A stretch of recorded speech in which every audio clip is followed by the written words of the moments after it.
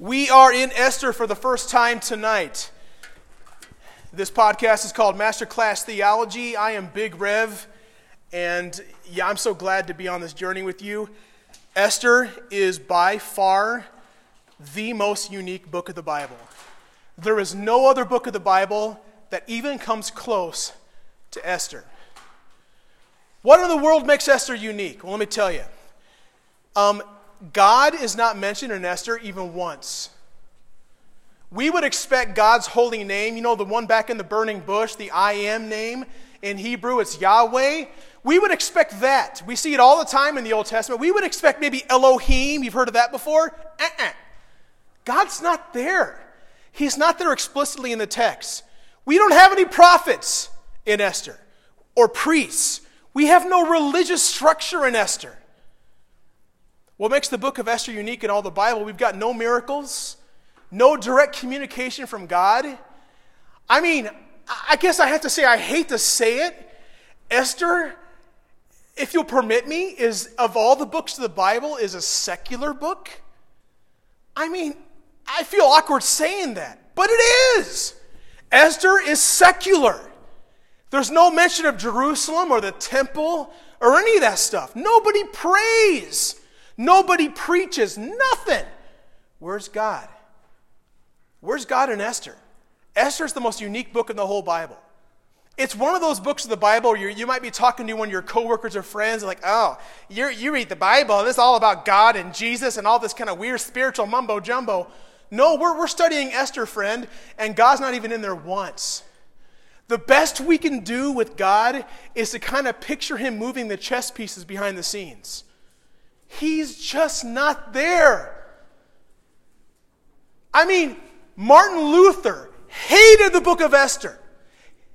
Check up on him. Google him later when it comes to Esther. Google Martin Luther and Esther. He said, I hate the book of Maccabees. I'm at war with the book of 2nd Maccabees and the book of Esther.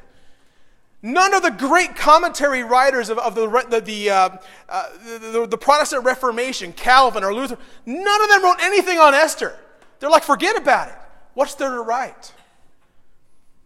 Does the book of Esther have historical significance? Yeah. There are 2 festivals the modern Jew celebrates that is not mentioned in the Torah. One is in Esther, and it's called Purim. By the way, show of hands, are any of you bakers? Like, for real, you can bake and cookies and okay. All right. I ate something a number of years ago. For some reason, Jewel Osco had it. It was called a Hamantaschen. A Hamantaschen, it means we're going to meet a character in Esther, the bad guy, the one that we always boo is going to be Haman or Haman. And the Jews eat a cookie called Hamantaschen. It basically loosely translates Haman's ears. And so to stick it to him, they eat his ears, and they're delicious. They're like filled with fruit preserves, that kind of stuff. But Jewish bakeries, we're going to miss Purim by about a few weeks by the time our study of Esther is done. Or by the time our 8 weeks are done, we're not going to get into March, and Purim's in March. Purim is coming from the book of Esther. The other major holiday feast that the Jews do that is not in the Torah is Hanukkah. Hanukkah, Jesus celebrated Hanukkah. It is in the book of John. I forget the chapter, I should have looked it up, but it says Jesus came to Jerusalem to celebrate the Feast of Dedication. Your footnote at the bottom of the text will say, also known as Hanukkah. Not commanded in the law of Moses, neither is Purim. So that's the basic historical significance of Esther. It talks about a great reversal. The character Mordecai is going to tick off this Haman guy, and all of a sudden, all hell is going to break loose. Almost literally. And the Jews are going to be almost destroyed, but they're going to have a reversal. The great reversal. How can a non-religious book teach us about God? It's a great question. Because this is a non-religious book. I'm sorry, but I'm not sorry. I can't apologize for God's word. It's just not religious. You're not going to read this book and go, wow, this taught me a lot about God. At least on the outside. But hello, do you live in a world that's all about God? Or is God more of a political afterthought? No, our world is all separation of church and state. Our world is all about government. Our world is all about culture. God, whatever. We live in a land where power is centered in government. We live in a time where there is no direct communication from God. There's no miracles. There's no means by which God communicates, except his word. But the way he used to communicate, talking through prophets and stuff, no, that's gone. We live in a time like Esther. Esther lived in a pagan polytheistic world, completely, the Persian Empire. I want to open with my Esther story. I didn't want to do it, but I did it on Monday, so I'm going to do it again. My wife and I, oh gosh, it was in 2010. We were pregnant. We were happy. It was just we were happy to extend our family, and it was something that we just could not believe that God was going to do. And we went on a trip, and my wife was pregnant on a cruise, and she got to eat things, and it was a fun time. And then we came home for that first ultrasound. And that first ultrasound was, I'll never forget it. They put us in the room. We're all like, okay, we get to find out, what we're going to find out today. And all of a sudden, they stopped talking to us. And the technicians were not looking us in the eyes. And they're like, well, hold on here, guys. We're going to put you in a different room. So they put us in a different room. They unhooked the machines from us. Said, well, the whole purpose is the machines, right? No, they unhooked the machines, and they had the doctor come in. And the doctor said, well, there's no heartbeat. Oh. Like all the air being let out of the metaphorical balloons. That pregnancy was really hard. And so, let's make an appointment to come in. And a couple of you know this story. Let's make an appointment to come in, let's have the weekend. We can't do anything now. But, I just have to be honest with you, Mr. and Mrs. Bradshaw. There's no heartbeat, so you don't have something in life. We have to get things cleaned. You know what I'm saying? We have to do a procedure. And so Jennifer, my wife, is that we're home all weekend, and we're heartbroken. We just don't know what to do, and she's freaking out. And she's like, honey, we have no means to listen, but I feel there's something going on. There's no heartbeat, but this baby's not. I just know that she's not dead. He's not dead. We don't know. My goodness, we can't go through with whatever we got to go through. And we were freaking out. Because Jen was swearing high and low. It's like, oh, come on, I'm feeling something moving. The baby would have been too small anyway. I swear it. I swear it. So we go into the appointment. Because at that point, you got to make sure that everything is going to be okay. And you got to make sure whatever has to be done has to be done. We go into the appointment, and I look at the doctor and said, Doc, I don't know what your policy is right now, but humor me. Check for that heartbeat one final time. Just do it for me. I'll shut up just one more time. All right, Mr. Bradshaw. All right. So I get at the end of the bed, and I turn into a Catholic at that moment. I'm tossing up every prayer I know. I'm on my knees. I'm like, okay, God, this is your moment. If there ever is going to be a miracle in my life, right now has to be it. I'm about to cry now. I'm like, God, this has got to be it. And he's trying everything. He's like looking at me like, and trying. It was like 5 minutes of trying to find something. He's about ready to give up all hope when all of a sudden he stopped. And I'll never forget the look on the doc's face. His eyes got as big as saucers.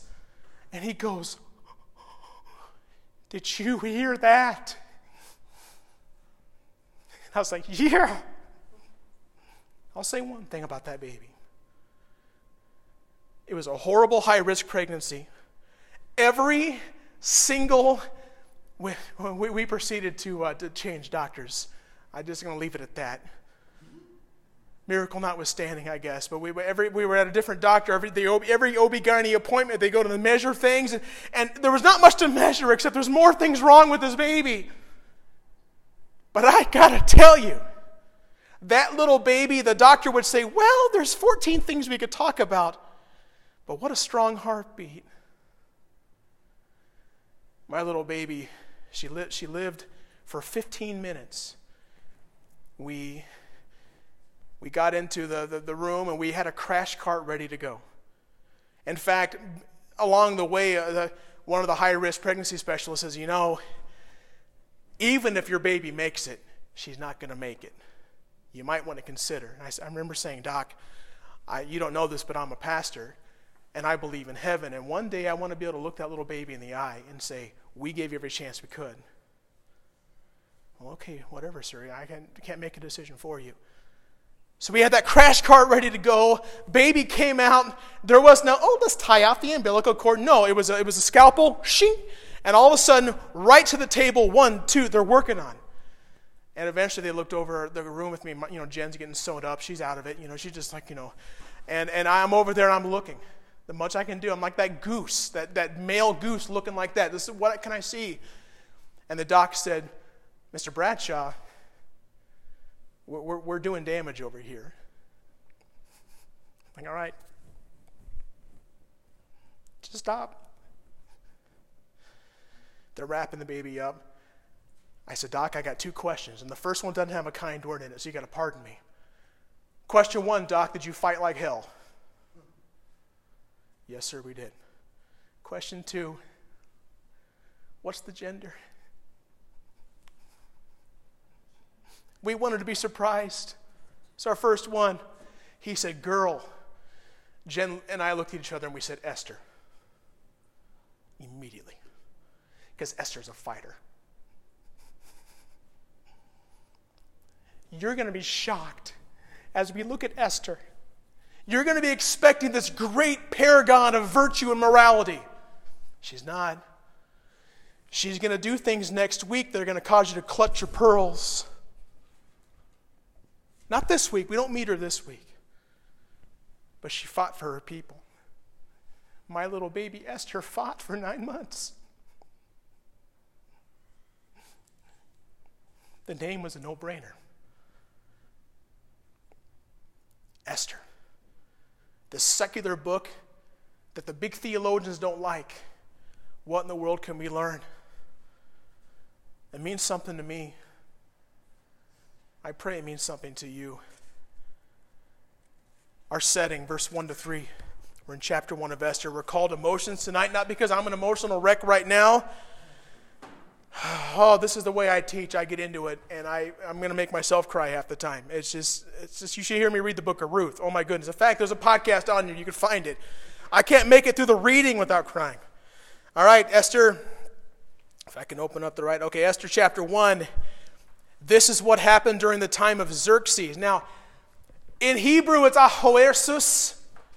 And in Persian, that is, I'm going to butcher this, Ksharsha. So we're indebted to Herodotus, the Greek historian, who said Ksharsha. How about Xerxes? So he wrote it down as Xerxes. So it is in Greek Xerxes, who ruled over 127 provinces stretching out from India to Kush. At that time, King Xerxes reigned from the royal throne in the city of Susa, Shushan in the Hebrew, Susa. And in the 3rd year of his reign, he gave a banquet for all of his nobles and officials, the military leaders of Persia and Media, the princes, and the nobles of the provinces were present. Xerxes. For those of you who are movie watchers, you know this guy. Remember the movie 300? All right, he's the one.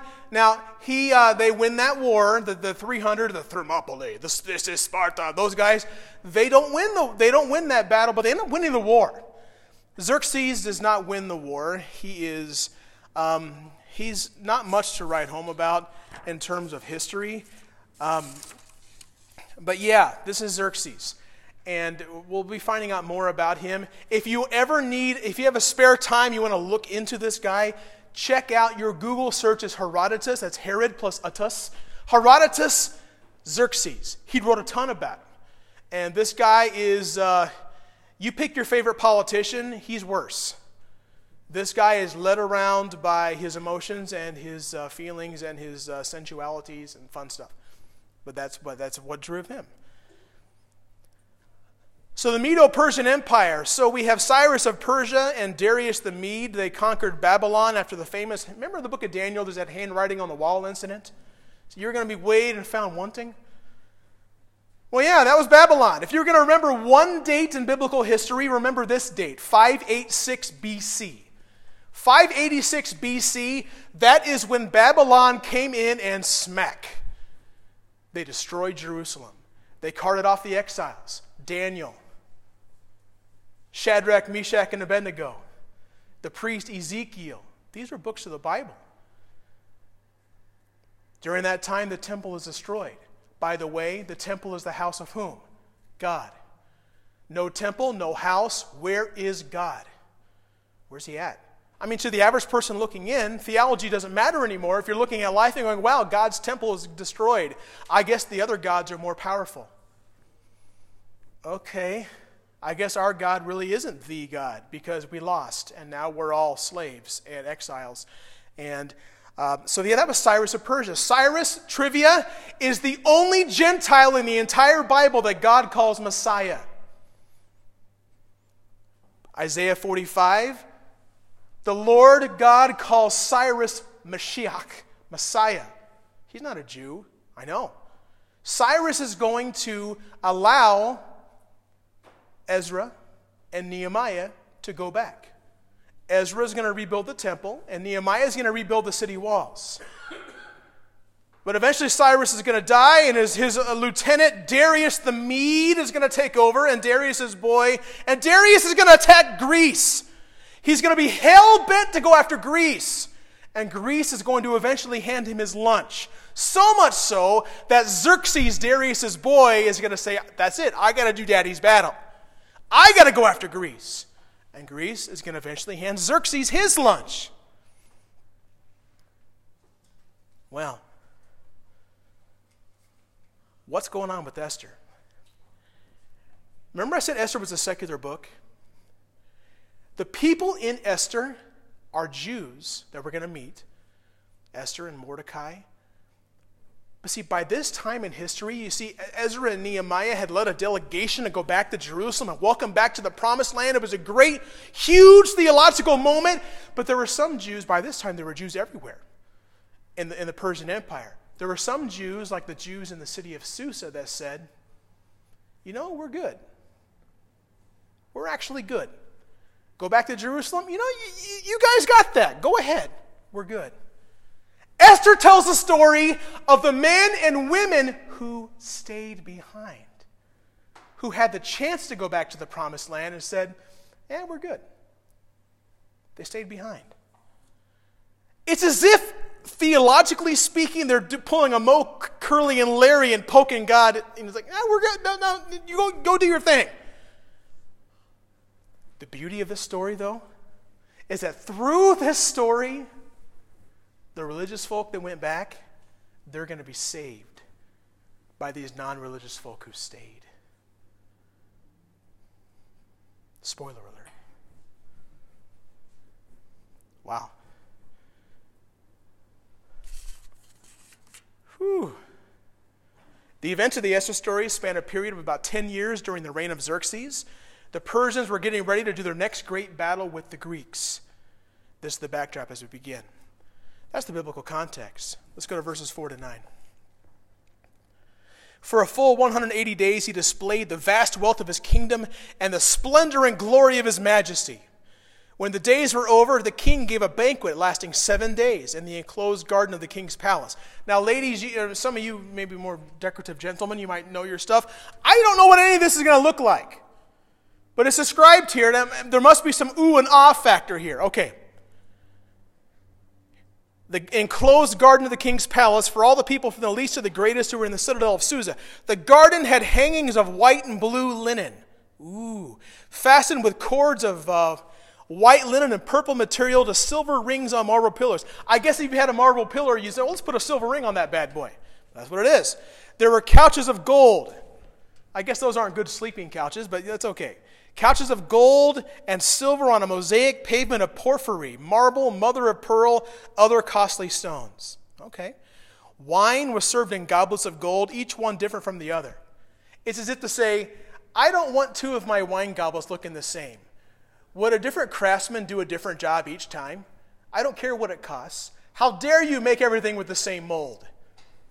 It's like, I just have money to blow my nose with, so let's do it. And I'll start with the hundreds and go down. That's this guy. I mean, my goodness. The royal wine was abundant in keeping with the king's liberality. By the king's command, each guest was allowed to drink with no restrictions. I've heard of an open bar before. My goodness. For the king instructed all the wine stewards to serve each man what he wished. I was once at, I think it was at a Red Robin burger place, and the waitress could tell I was thirsty. I came in, it was back when I was drinking Dr. Pepper, and I just was swigging down that Dr. Pepper. She not only brought me a refill, she brought me a second full glass. I said, is this a pre-fill? What is this thing here? And she kept refilling both glasses. All right? Now that's what we got going on here. I mean, this is, you could just keep drinking whatever you wish. He doesn't care. Queen Vashti also gave a banquet for the women in the royal palace of King Xerxes. I don't know if her banquet is as good as his banquet, but who cares? Yeah, Xerxes is a guy who wants to do, I guess, he wants to throw a party. And you ain't gone to a party till you've gone to a Xerxes party. My goodness. I was in a frat in college. I've seen guys pound down alcohol, but I've never seen it like this. Woo! Banquets. This is like a Persian pep rally. Who remembers a pep rally back in high school? The big homecoming game is coming up, so they bring you all to the gym, and you sit in the stands where they got the pretty cheerleaders over there with their pom-poms and the handsome guys in their football uniform or just the jersey, and they're all like, okay, was the star quarterback got to say something? Yeah, we're going to beat our rival, yeah, and everyone's going crazy, and they do all the cheers, and I guess they want to rally your pep. A pep rally.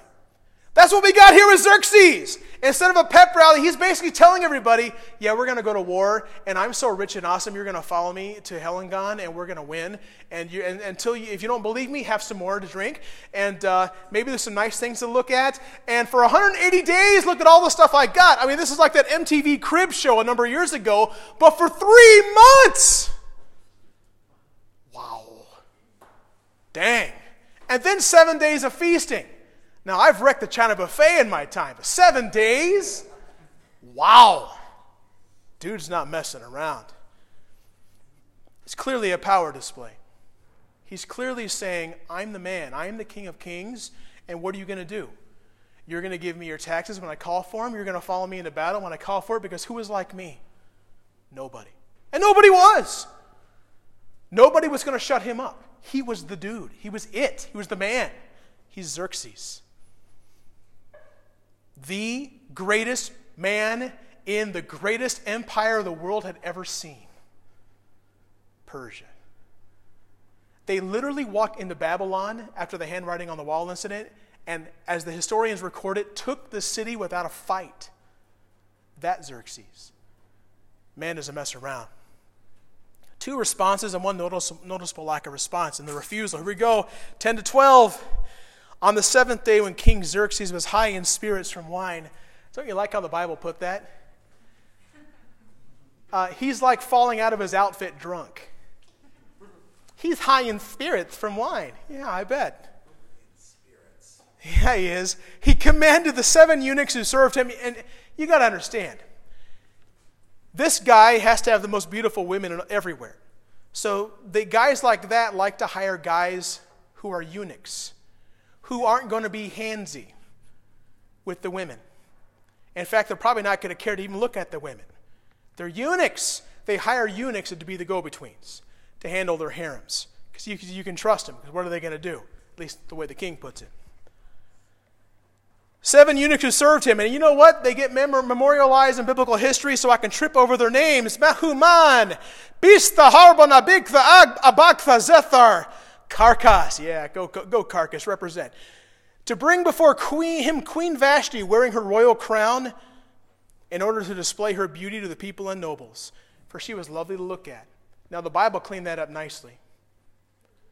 Dude just spent 180 days showing off everything to everybody.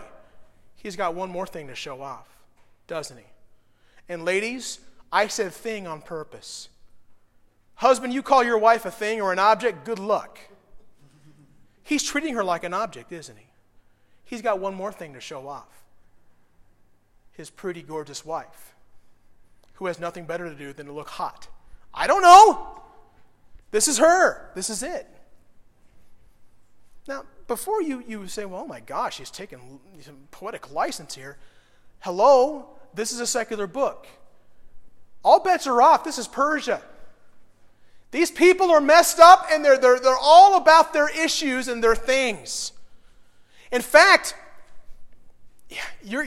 we've already said this, but you're going to get through this book and you're going to go, oh, there's no way Esther meant that. Why not?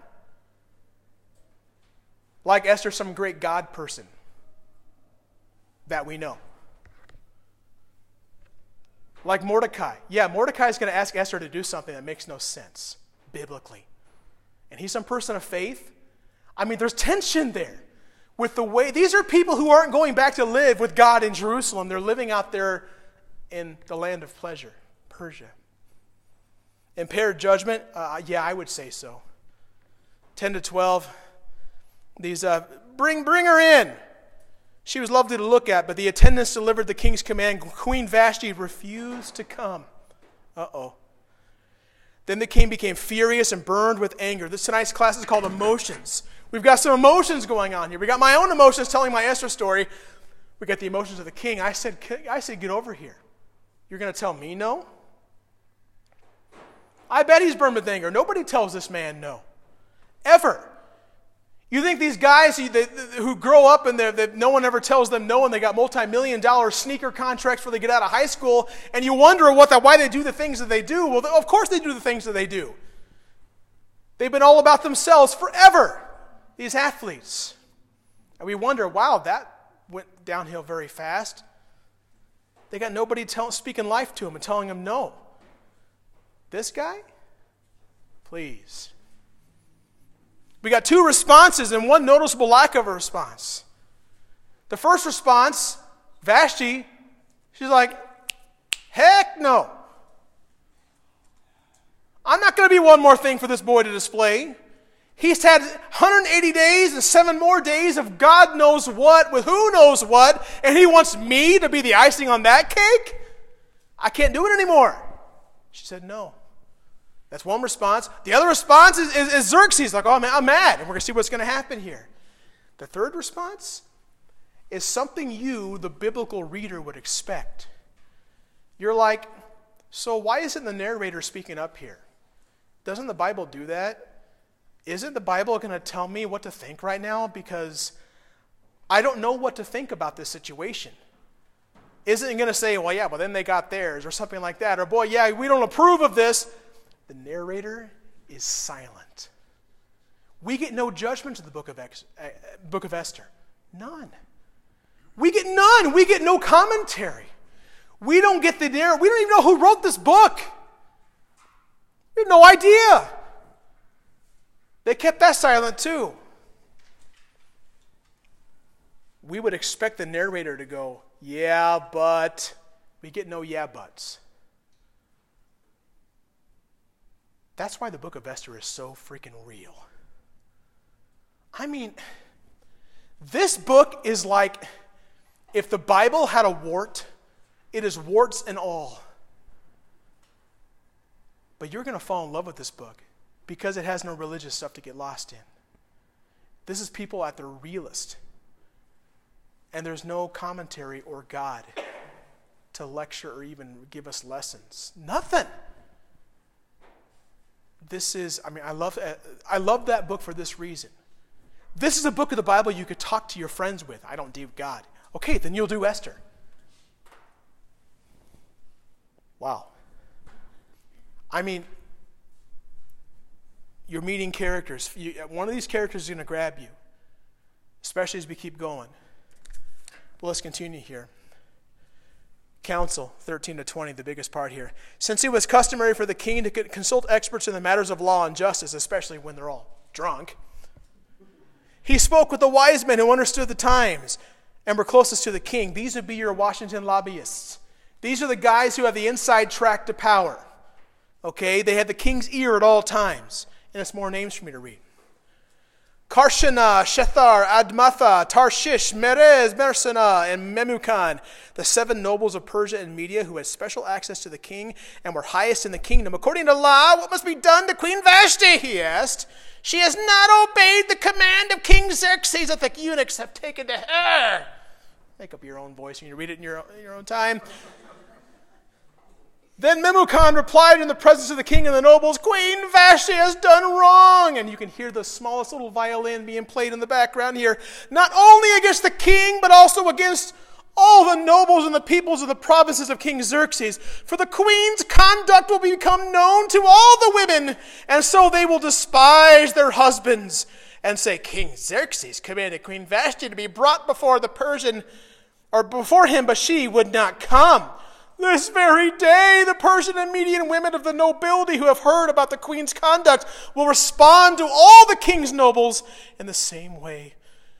There will be no end of disrespect and discord. Therefore, if it pleases the king, let him issue a royal decree, and let it be written in the laws of Persia and Media, which cannot be repealed, that Vashti is never again to enter the presence of King Xerxes. Also, let the king give her royal position to someone else who is better than she. Oh, that's a little female dig right there. Oh, she's better than she, huh? Yeah. More woman than this woman? I don't know. Then the king's edict is proclaimed throughout all his vast realm. All the women will respect their husbands. Ladies, are you going to respect your husband because some faraway king and his council ordered you to? No. You're either respecting him or you're not respecting him. Wait a minute. Washington passed a law that everybody has to, oh, great. I really love having the inner workings of my household legislated by random people. That's what's going on here. This is big government. Wow. From the least to the greatest. Well, politics has taken over, and Herodotus, that historian, presented Xerxes as he had bad advisors. Yeah, he did have bad advisors. Bad advisors indeed. Guys who are very much thinking about their own marriages, aren't they? Wow, king, if you can't even get your wife to obey you, how are we supposed to get our wives to obey us? And all the rest of the country, and everyone's going to go, oh, Queen Vashti did it? I ain't going to do nothing with you, honey. I'm not going to spend any time with you. I'm not going to clean your dishes. I'm not going to do anything with you, dear, because Queen Vashti ran away. She said no, so if the king is not going to get his wife to fall over and obey, then you're not going to get yours either. I don't know. I got no answer here. That's one of the beauties of Esther, this book. We're playing with house money here. Because we got nothing. This is a foreign culture doing its thing. And the Bible's not saying anything about it. We're getting no commentary. So who am I or who are you to offer any commentary where the Bible is silent?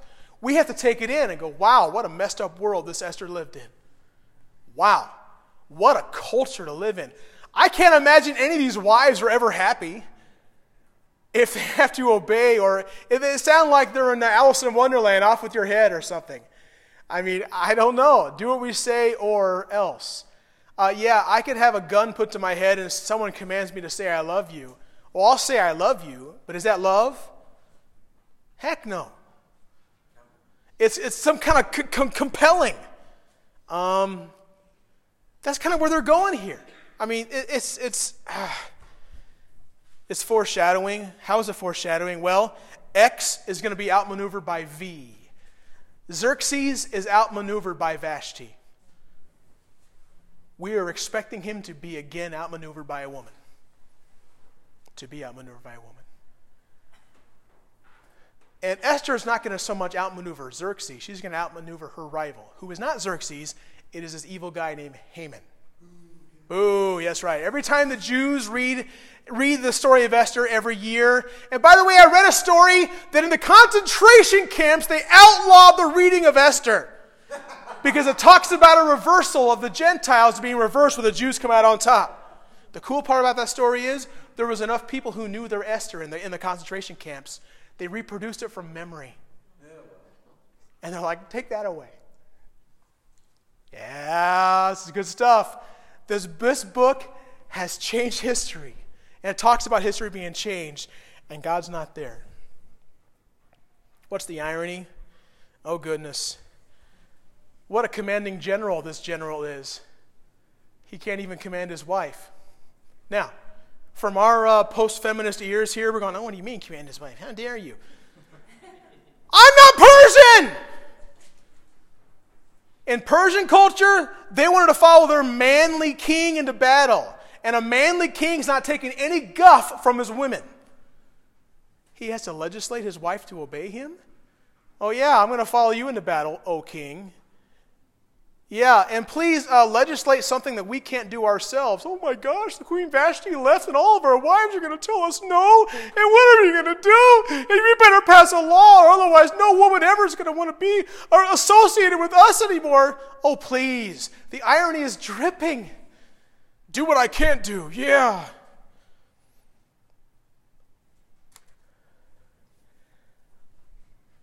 Imagine, as we get ready to close here, with these characters. Imagine a time period. Here's why Esther's Here's why Esther's one of the greatest books of the Bible. Imagine if God never talked. Uh-oh. Mic drop moment. Imagine if God never talked, not once. Imagine if he had no prophet, no priest. If God never once said anything to anybody. But instead, all he did was act instead of talking. Wow. Now you got that picture in your head? We get no 10 Commandments. We don't get any of the law. God's never spoken to any prophet, nothing. All we get is things he's doing. That's the book of Esther. That's the book of Esther. Where God is clearly moving behind the scenes. The theological thing I want to teach you before we close, it's in your blanks at the top of the page here. I want you to learn a thing called divine providence. No providence, I know it's a city in Rhode Island, but it's a theological construct. It means this: God directs the things of the universe to his appointed end for them. God directs the things in the universe to his appointed end. And second of all here, God is therefore providentially at work in the ordinary events of life. God directs the things of the universe to their appointed end, and therefore God is providentially at work in the ordinary events of life. That is the main theological lesson of the book of Esther. You can't see God. You don't know he's there, but you see things happening that only God could pull off, that only God could do. With my little Esther, yes, it was. I had to be my wife and I we had to bury her. She was a live birth. So she had, on her little gravestone, it was just one day. Not a year. It was one date, and I got to hold the littlest casket of all time. I was the pallbearer, Daddy. And we're thinking, well, God, what are you doing here? But let me tell you something about that. When I was a pastor at the time, and my little church was having problems, there were some schisms starting to start there, some issues and going on back and forth. And all of a sudden, that little church rallied around Jen and me. And they said, oh, heck no. We're coming together. We came together. God used that whole thing. We were looking back with eyes of faith, and we're like, man, God, what were you doing? How did you lead us through that time? We're not that strong. We don't have to be. He is. See, God is providential. The ordinary things of life he uses. Think about it for yourself real quick. How in the world did you ever come to Christ? How in the world did you ever come to a church like the Bridge? How did you end up in this Bible study tonight? I guarantee you, God used an ordinary event in your life to get you here. A thought, a conversation, an email, a text, a Facebook, whatever it was. God uses ordinary events all the time to call people like you and me to himself. He did it with Esther, and he does it now, how many centuries later? This is good stuff. And it's even better precisely because God's not there. At least not the way we're expecting him to be there. Maybe Xerxes pulls at you. Oh, he had his love for women. He loved his drink. He loved his power. Maybe there's something about you that directs you that you need to knock off. Maybe Xerxes just, you know what, I just don't know what to do. And no matter what I say or do, I just... Nobody ever listens to me. I don't know. The king and his nobles were pleased with this advice, and they did what the Memucan proposed. He sent dispatches to all parts of the kingdom, to each province in its own script and each people in their own language, proclaiming that every man should be ruler of his own household, using his native tongue. I don't know. Xerxes has just kind of a lack of I don't know. He just was so emotionally insecure. Maybe that's you. How about Vashti? She's a real dilemma. She seems like the only adult in the room, doesn't she? She's the only one who had the bravery to say no. And now get out of here. In kingdoms like what Xerxes had, I bet people were wanting to say no. But who dared to say no? Maybe you have that at your work. Maybe there's people who are gossiping and you know what's wrong. Maybe there's dirty jokes. Maybe there's things you're acting in your relationships. There's things going on and you're like, someone ought to say something. Boy, I would want to say something, but I don't want to lose what I've got or a friendship. I know that hamstrung me when I was a kid. I knew what to do, but I didn't want to lose a friendship. I still regret those days. I'm thankful for Facebook where I can connect with these friends again and say, yeah, I was a hypocrite. Yeah, I wish I could have told you these things, but I never did because I didn't want to offend anybody. And now imagine that now in this snowflake culture we live in now where everybody's offended. Our culture now is like a perpetual umbrage machine.